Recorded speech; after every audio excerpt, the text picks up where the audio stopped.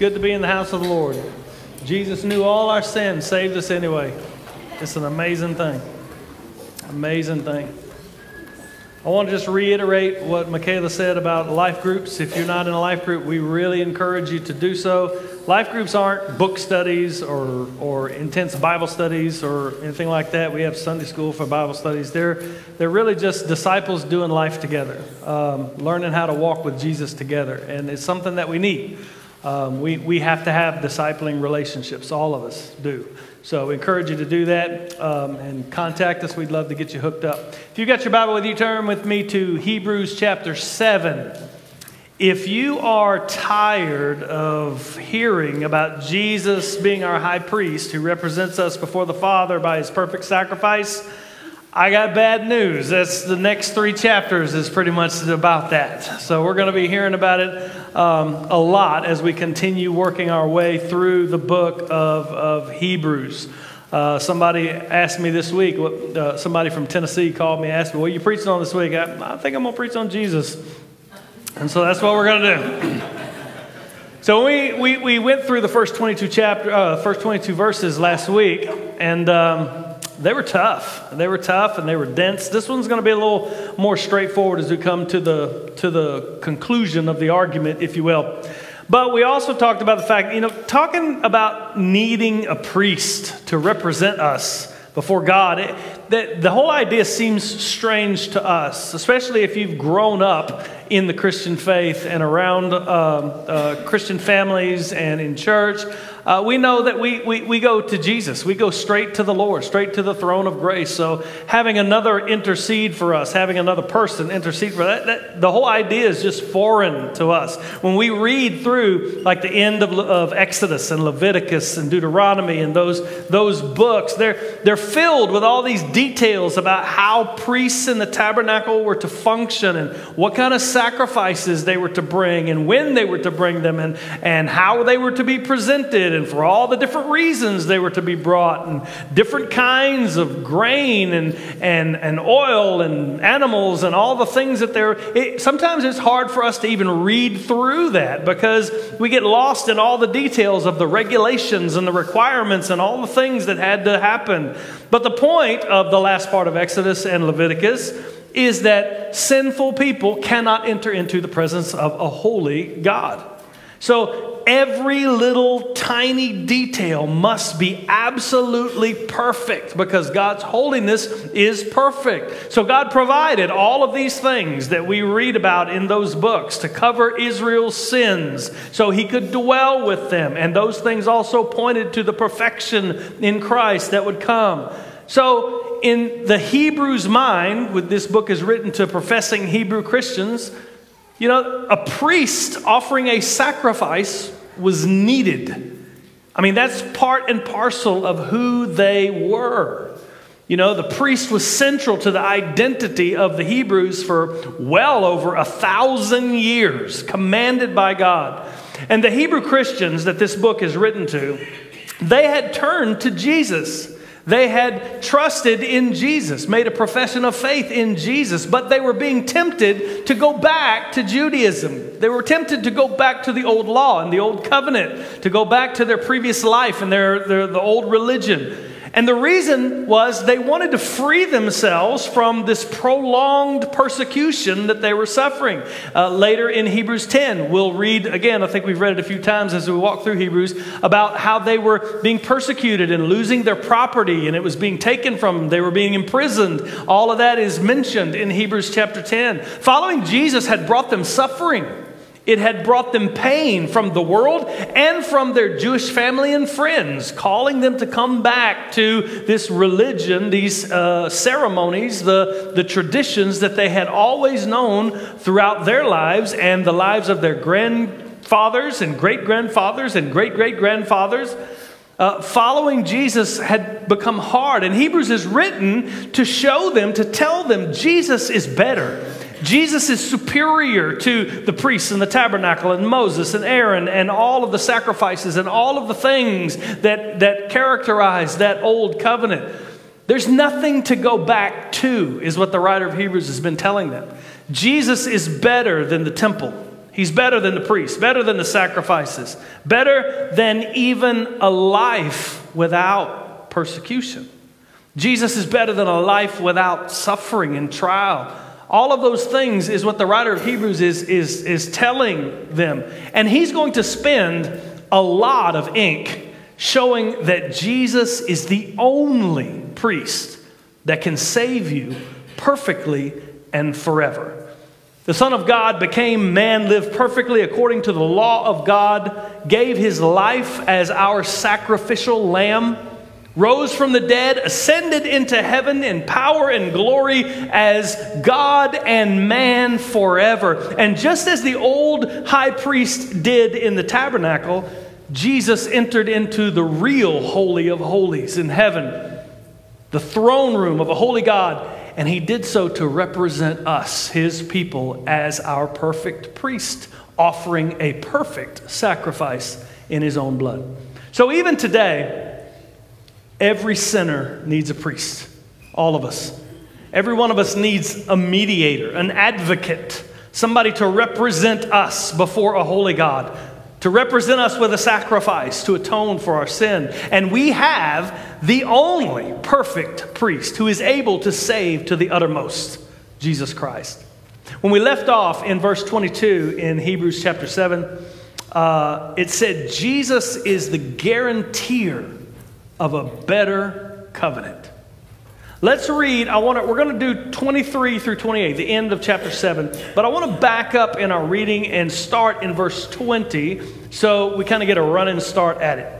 In verse 20, it says this, "And it was not without an oath, for those who formerly became priests," he's talking about the Levite priests in the Old Covenant, "were made such without an oath. But this one, Jesus, was made a priest with an oath by the one who said to him," and this is a quote from Psalm 110:4. We've seen it many times in Hebrews already.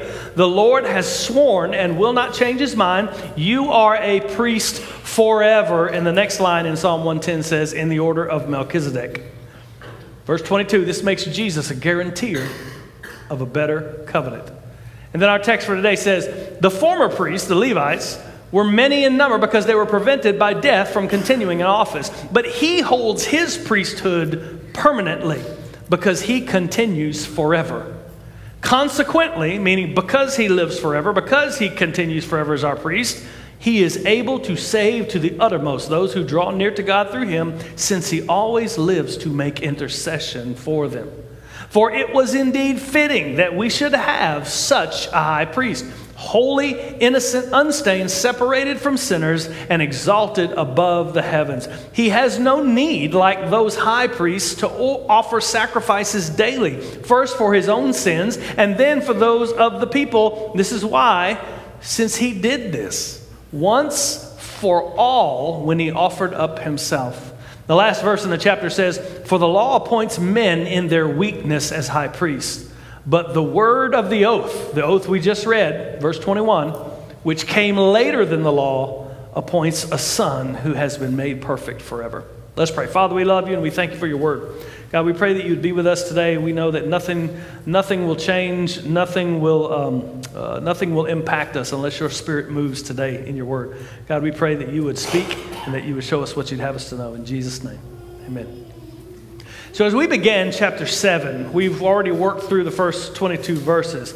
But the writer went into much detail, proving to us over the first part of chapter 7, Jesus is the high priest superior to all the Levitical priests, all the Levites, all the Old Covenant priests. He showed us that the Old Covenant, the sacrifices, the priests, they were never supposed to be permanent, but they pointed to the fulfillment that God had always intended in Jesus, the Son. He told us that by showing us this mysterious man, Melchizedek, back in Genesis, saying, that kind of priest was always foretold. God always intended it. And then he ended in the last section of last week, verse 22, saying Jesus is the guarantor of a new covenant. And as we pick up in verse 23, the writer now comes to his conclusion.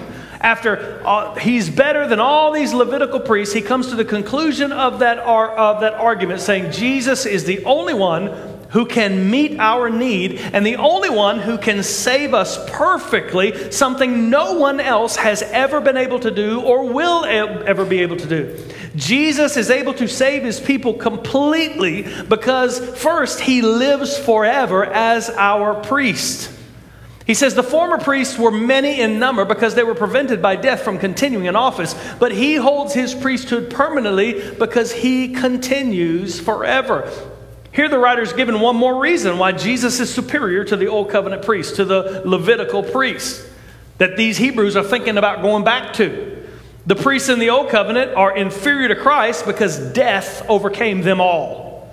No priest, not even Aaron, who God chose first to be the priest under the Levitical system, lasted more than a lifetime. I mean, through Israel's history, there were lots of high priests, and there were literally thousands upon thousands of just regular priests. And in every single case, their priesthood ended in death. At death, they no longer represented the people with sacrifices anymore. They no longer represented the people before God with offerings. When they died, they had to be replaced, and another would take their office. They would raise up whole generations of Levites that would fill those offices when they died. And there were good priests and there were bad priests, but they all died and they all had to be replaced. Yet because the Son of God became man, gave his life on the cross, rose from the dead in victory and glory, and ascended to the throne of the Father, he is alive forevermore today as God and man, and continues to be our priest today.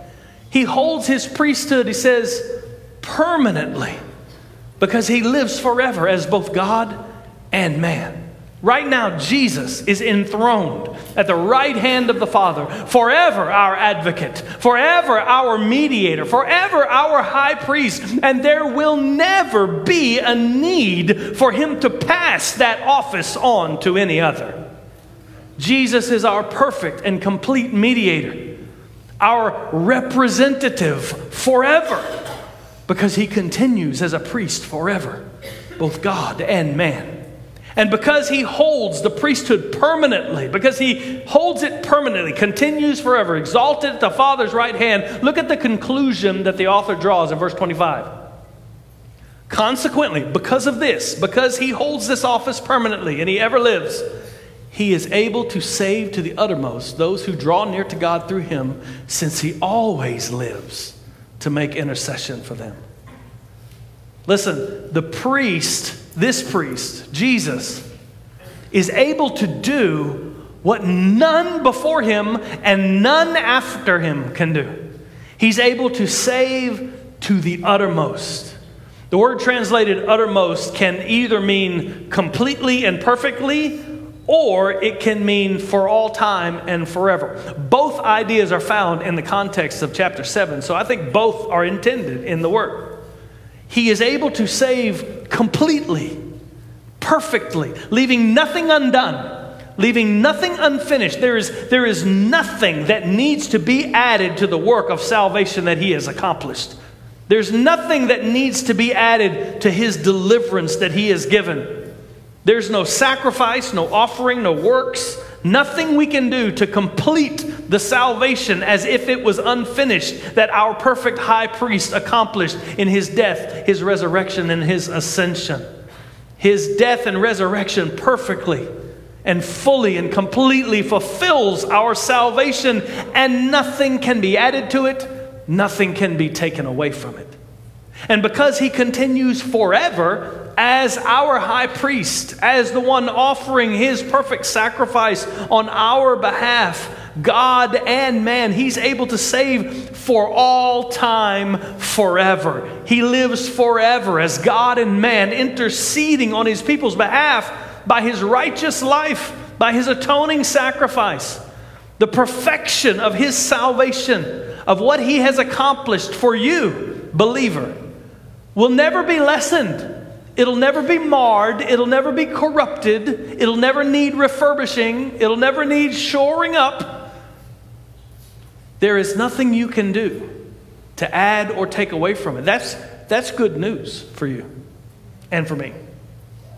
That means on the day that you fail miserably, I'm talking to believers now. If you haven't trusted in Christ, just check out for the next few minutes. I ain't talking to you. For believers in Christ, when you fail miserably, when you sin, when your heart turns a different direction, when you don't keep the law as you desire to do because you have a new heart, you have taken nothing from the perfection that he has given you because it didn't have anything to do with you in the first place. And believer, when you live your best day and you are holier than you have ever been before, and you're doing everything right, and you're just, God it must be so pleased with me because I am doing great today. And I have fulfilled everything that I possibly can and possibly know about what God wants me to do and be. You have added nothing to the perfection that Jesus Christ has given. That's good news. We can rest. And it's forever. Your eternal life don't start when you die. It started already if you're a believer in Christ.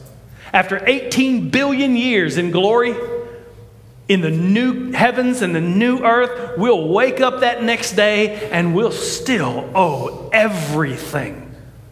Our standing, our life and glory to Jesus Christ alone.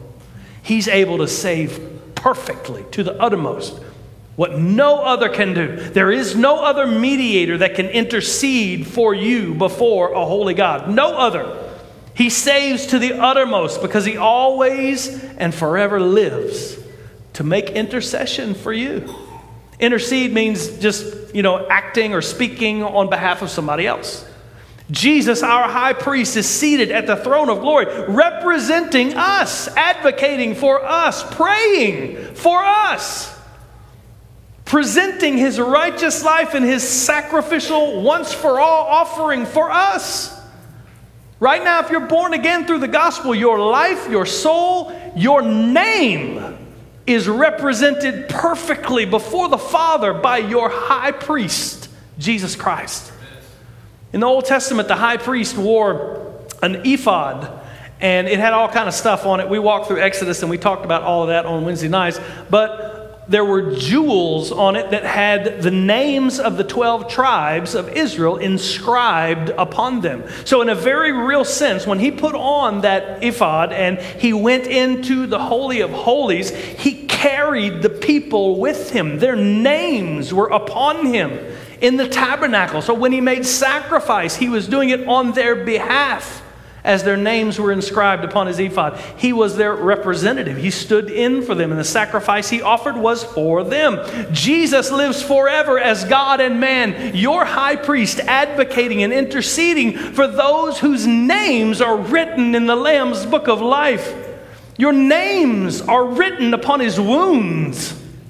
Your names are written upon his life and his death. And our high priest remains there forever. Later in Hebrews, he's going to say he sat down. The work he had to do is accomplished. He did what no priest had ever done. Sat down in the Holy of Holies. Our priest remains there forever, enthroned, glorified, and accepted perfectly as he has brought us with him. The Father sees you. If you're a believer in Christ, you've been born again, the Father sees you through the person and the work of his Son. And because his justice and holiness has been satisfied in Jesus' once-for-all death, his righteous life, and his enthronement on high, he looks at you as his own Son. Now we look into our own hearts and we say, man, I'm sinful. I'm wicked. I'm a failure. I'm all the things. How can God see me that way? He can see you that way because you've been justified by grace through faith in Jesus Christ. And you've been united to Jesus Christ. So that, can you imagine when Jesus Christ entered into the throne room at his ascension? Imagine what the Father said to him. You think the Father said, well, you did pretty good, man, but there was one or two things that we need to talk about. We need to have a conversation. You didn't Of course not. Angels in heaven glorified him. He sat down in victory and power. That's how the Lord sees you. Why? Because you're so good? No, you're not good, and neither am I, because you have a high priest who represents you. Jesus intercedes for his people. He's interceding today, right now, for you, believer. The same love that led him to lay his life down for you as a sacrifice is the love he still has for his people as he intercedes continually as their priest forever. And because of this, we have such assurance that our salvation, our acceptance is eternally secure and complete. But look in this verse 25, who he saves to the uttermost. It's those who draw near to God through him. There is no other way. We draw near to God through him by entrusting ourselves to Jesus, by faith alone, being continually dependent upon his intercession alone, upon his death and his resurrection alone. The writer is telling these Hebrew Christians, listen, there is no other mediator you can go to. You don't need any other mediator to stand between you and God, to work some kind of extra blessing or extra works or extra effort that you need. There is nothing else needed than the once for all mediation, the high priest that you've been given in Jesus. You don't need anything else. And to seek after something else or someone else is an insult to the person and the work of Christ. That's why we don't pray to Mary or pray to the saints. We don't need any human being, alive or dead, to bring us to God. Jesus Christ does it perfectly and fully. Jesus Christ always lives to make intercession for his people. What could be a greater truth than that? Nothing and no one else is sufficient. To be in right relationship with God, we must be saved to the uttermost. There cannot be any hint, any stain, any of the tiniest of sins upon our account. And the only one who can wipe that clean is Jesus Christ, his death and resurrection. Our sin separates us from God, places us under the judgment, the condemnation of God. Remember, that's the whole point of the priests and the tabernacle and the sacrifices, and all those old covenant elements were intended to provide a way for a holy God to dwell with sinful human beings. When God came down on Mount Sinai in Exodus, he warned Moses. He said, don't let anybody touch this mountain. Don't even let your animals run loose and touch this mountain, because when I descend on the mountain, if anybody touches it, they die. Even the priests entering in the tabernacle, if they enter the wrong way or without the proper sacrifice or the proper offering, they die. There's several examples. Nadab and Abihu, Leviticus 10, they died. They offered strange fire on the altar, and God shot fire out from the altar and burned them up. It was a terrifying thing for the high priest once a year to enter into the Holy of Holies and offer sacrifice for the people. He had to offer a sacrifice for his own sin before he could ever even get close to the Holy of Holies and enter and offer sacrifice for the people. And if anything was wrong, anything he did in there wrong, he died. And the sacrifice he offered for his own sin before entering into the tabernacle to sacrifice for the people, it went on year after year after year, decade after decade after decade, lifetime after lifetime after lifetime, until now, one who lives forever and continues as a priest forever, our representative has come, and he is able to save and deliver perfectly everyone who would enter the presence of a holy God through him. By trusting in Jesus and being born again by the Spirit, we're united with our high priest. So his righteousness is ours, and our sin has been washed away, paid in full by his death. The salvation he has given, it's amazing. It's beyond our wildest comprehension. He saved you, believer, to the uttermost. Do you understand? He saved us from all of our sin. All of them. He saved you from sins that you don't even realize you have. You know, you've heard me say it a million times. Every time you don't love God with all your heart, mind, soul, and strength, you're sinning. The things that we do and don't do. And just in daily life, the way we think in daily life, the way we talk in daily life, the things that, you could probably go through your mind. You could think of several sins that I'm committing or that I have committed or that I need to work on or that I need to do better. Listen, it doesn't matter how bad of a sinner you think you are or I think I am, you're a whole lot worse. You don't even know the depth of your sin and wickedness in your heart and how often you have, by omission, broken the law of God. But He knows, and as we sang, He saved you anyway. He saved you to the uttermost. So 20 years from now, when you wake up and realize there has been a sin dwelling in your heart all this time and you haven't even realized it, He knew, and He saved you to the uttermost. He saved you from the sins you haven't even committed yet. He knows the wickedness of our hearts that we don't even fully comprehend. And yet, the Scripture could say He saves to the uttermost. Perfectly, completely, fully. Every sin. That's amazing. That is amazing. I wish I had some more adjectives. I'd throw them in there because that is amazing. He saves to the uttermost because He is our perfect priest, but He's also our perfect sacrifice. Verse 26 says, "For it was indeed fitting that we should have such a high priest, holy, innocent, unstained, separated from sinners, and exalted above the heavens. He has no need," he says, "like those high priests, to offer sacrifice daily, two kinds. First, for His own sin. Second, then for those of the people. Why? Since He did this once for all when He offered up" what? Himself. When the text says it was fitting to have such a high priest, it means really that he is a priest fitted to us. It means He's the kind of priest that we need. If you have an NIV in front of you, it says such a high priest truly meets our needs. That's the intent.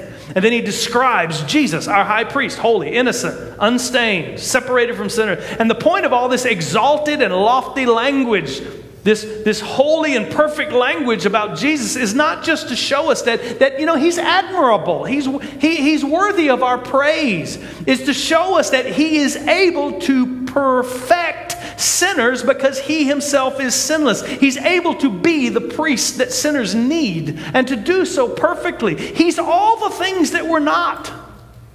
But He's all the things that we have to be if we're going to be accepted by God. What kind of priest do we need? We need one that's perfect. We need one perfect to represent us before a holy God. The Old Testament high priests were far from perfect. They were sinners just like everybody else. If you go back through the annals of Jewish history, there were good high priests and there were bad high priests. And they were, some were really good high priests, but they were all sinners. So before the high priest could go into the holy place and make atonement, his own sin had to be covered with sacrifice. And just like everyone else, that sacrifice had to be repeated for the high priest over and over and over again. It could never make anyone perfect. The high priest's sacrifice could never make anyone perfect. After every sacrifice was made, you always knew, I'll be back. It's not finished.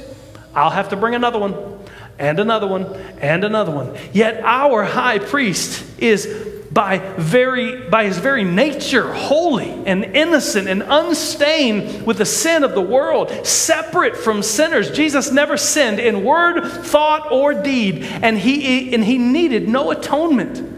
No sacrifice for his own sin because he had none. By his nature, he's unstained and undefiled, though he traveled through this fallen world just like we do.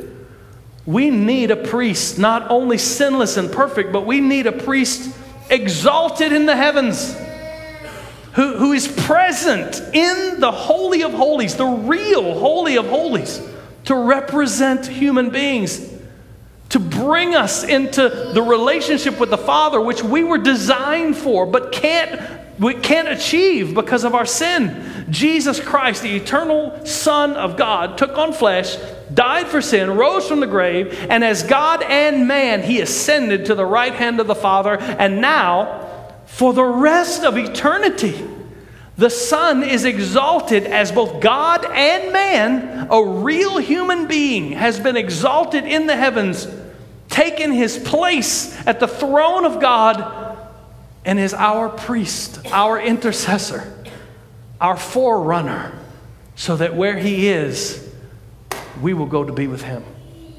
Jesus said, I go to prepare a place for you. If I go, I'll come again. I'll receive you unto myself, that where I am, there you will be also. But how is that possible? How is it even possible that the perfect, sinless Son of God could bring a sinner like me to where he is? Look at the end of verse 27. He did it once for all when he offered up himself. He brings us by the perfect once-for-all sacrifice of himself. He is the Lamb that takes away the sin of the world. The Old Testament high priests brought the blood of bulls and goats into the holy place. They could never fully do away with sin. Jesus entered with a perfect sacrifice, his own blood. So the atoning sacrifice that he has offered on our behalf is perfect, it's complete, and it's effective for all time. The sacrifice of himself fulfilled all of God's justice and atoned perfectly forever the sin of his people. His offering never needs to be repeated for the people, for you, for me. The perfect priest has given the perfect, infinite sacrifice that does away with sin for all time by one offering. That's amazing. Hear this statement with the ears of the Hebrews that would have first read this letter, that are being tempted to go back to the Old Covenant. By Jesus' once for all sacrifice, he ended the sacrificial system. There can never be another offering that is necessary or accepted to make you right with God. There can never be another sacrifice, never be another offering, never be another work. The list of mediators and priests and offerings and works and sacrifices comes to an end when you find Jesus, or when Jesus finds you, let's say. There's no other route that you can take to be accepted by God. You can add nothing to what he has done. You can take away nothing that he has done. It is all of him. Any other way that mankind tries to come to God can only bring destruction and judgment. When you draw near to God through Jesus, entrusting yourself to this high priest and his sacrifice, you can rest. It is finished. He is the guarantor of a new covenant and lives forever as your priest, interceding for you. Your name is written upon his wounds. Picture this. Now, this is not true, but this is a good illustration. Picture this. If Jesus entered into the Holy of Holies at his ascension and he put on the ephod of the high priest. He didn't, and he didn't need to, but let's just go with me. And those jewels on your name is written on those. Your name is written upon him as he enters into the presence of God. He is representing you. And just in case you haven't got the message yet, the writer of Hebrews reminds us again of what he said earlier in chapter 7, that Jesus is the Son that is appointed by God the Father's oath. For the law appoints men in their weakness as high priests, but the word of the oath, which came later than the law, appoints a son who has been made perfect forever. Now, the oath he's referring to is what we read earlier in verse 21. It's Psalm 110. Psalm 110 is important. It's been quoted 4 times in the last 3 chapters of Hebrews. He said in Psalm 110, verse 21 of chapter 7, he quoted again, he said, "But this one was made a priest with an oath by the one to whom he said, the Lord has sworn." The Lord has sworn. Earlier he said he's sworn by himself, and he will not change his mind. You are a priest forever. He's telling the Hebrews, look, you guys want to go back to the law and the ceremony of the old covenant, back to old religion, thinking that you'll have an easier life and it'll be free of persecution and free of suffering. And you think you can go back to serving and living for God through the old way, through the old priests. He says, that is leaving the service of God. To go back to the old, there's nothing to go back to. You're departing from God. The law appointed Levites as the priests. We saw that before in earlier part of chapter 7. Fallen men in their weakness, sinful men, appointed Levites as priests. You want to go back to that after God gave his sworn oath that he has appointed his own son as your perfect priest forever. Notice the writer says in Hebrews in that last verse, he says the oath came after the law. The writer's telling them if the law and the priests and the old covenant and all of that was sufficient and able to save, why did the Holy Spirit through David in Psalm 110 later foretell of another kind of priest who would come, continue forever in the order of Melchizedek? And the point he's making is the same one we saw last week. It has always been God's intention to bring forth his son as the perfect fulfillment. And he has sworn by an oath that he would be a priest forever. God has given the utmost assurance that our salvation is secure, that our priest has completed the work and it's done forever. And he is a priest. Believer, you can rest in him. But what does it mean that he's made perfect? We saw that before earlier in Hebrews. He's picking back up the argument that he made in chapter 5, verses 8 through 10. Remember that? Of course you don't, but it's okay. Well, it's been a while since we've been in Hebrews 5. It says, although he was a son, he learned obedience through what he suffered. And being made perfect, this is what perfect means, he became the source of eternal salvation to all who obey him, being designated by God a high priest after the order of Melchizedek. It's not that the Son, the divine eternal Son, was imperfect before,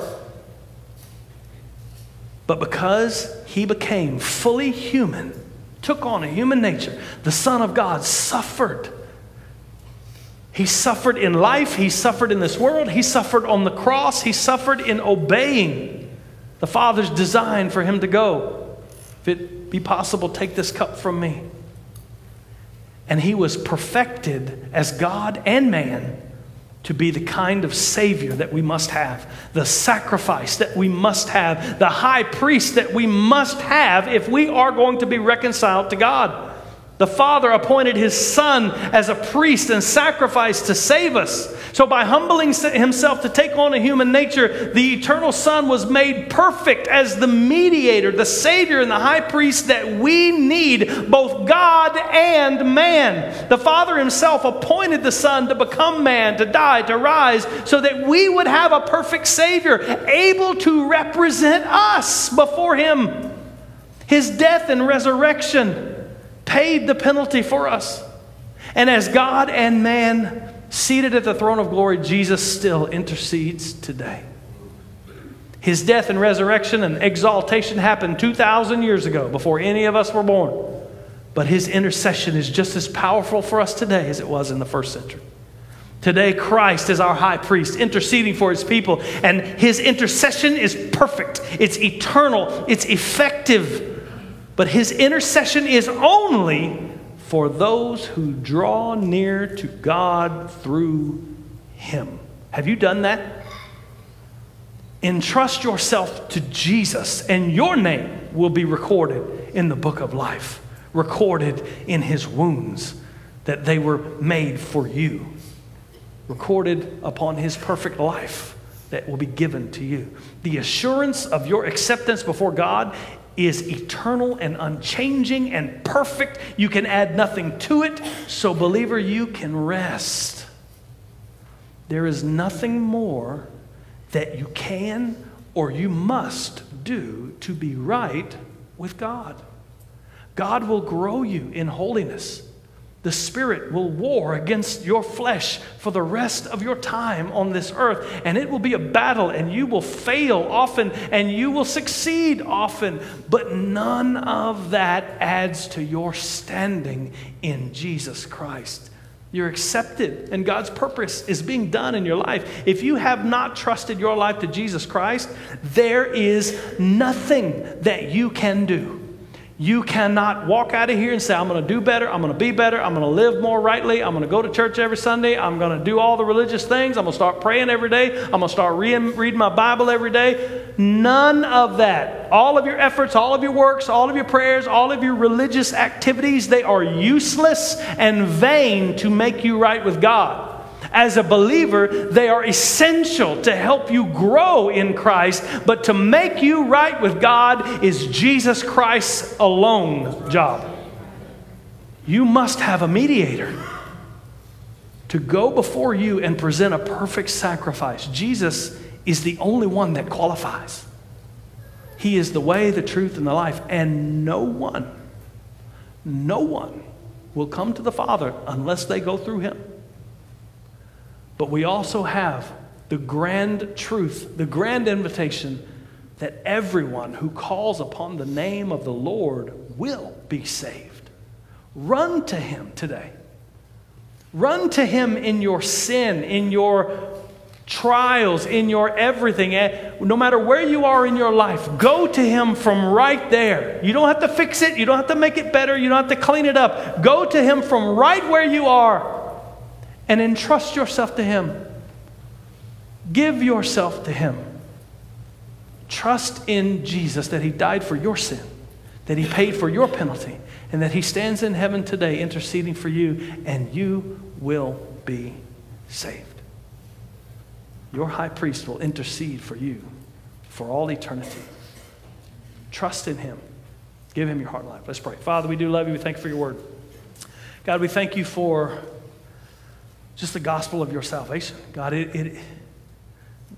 we can never get to the bottom of the depths of its riches and beauty and glory, and we cannot praise you enough sufficiently for who you are and for what you have done for us. God, you are so, so good to us. God, I pray as believers in here that you would help us to walk in what you have given.